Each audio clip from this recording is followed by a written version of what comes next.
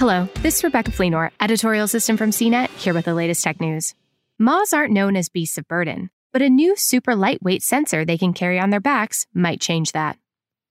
A team of researchers at the University of Washington developed a sensor that weighs 98 milligrams, 1/10 the weight of a jelly bean, and can survive a 6-story fall.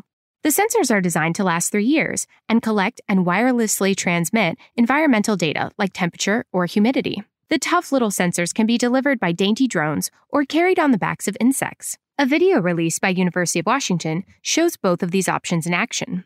The hawk moth shown in the footage is a large species of moth, and the sensor fits easily on its back.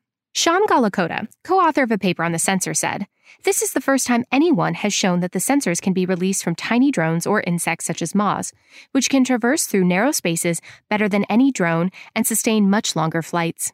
The team activates a mechanical release via Bluetooth to instruct the battery-powered sensor to take a dive for the ground. It's an ideal delivery method for remote, small, or dangerous locations. If you've ever had a moth unexpectedly pop out at you, you know they can navigate in tight spaces and reach areas even small drones might have trouble getting to. This sensor design gives researchers options: tiny drones when it makes sense, moths when they're needed. While it may be hard to instruct moths exactly where to go, the idea is to use multiple sensors to create a network across a farm, forest, or other area of study. Future sensor designs could use solar power. Sensor-dropping moths are the latest innovation in a field that's exploring how insects can help researchers. The same University of Washington team behind the moth work previously developed a tiny panoramic camera that could be carried on the back of a beetle. We've also witnessed fruit flies and bees wearing sensors. The moths represent the next step since they don't just wear the sensors as backpacks. They become delivery vehicles, like little winged UPS trucks.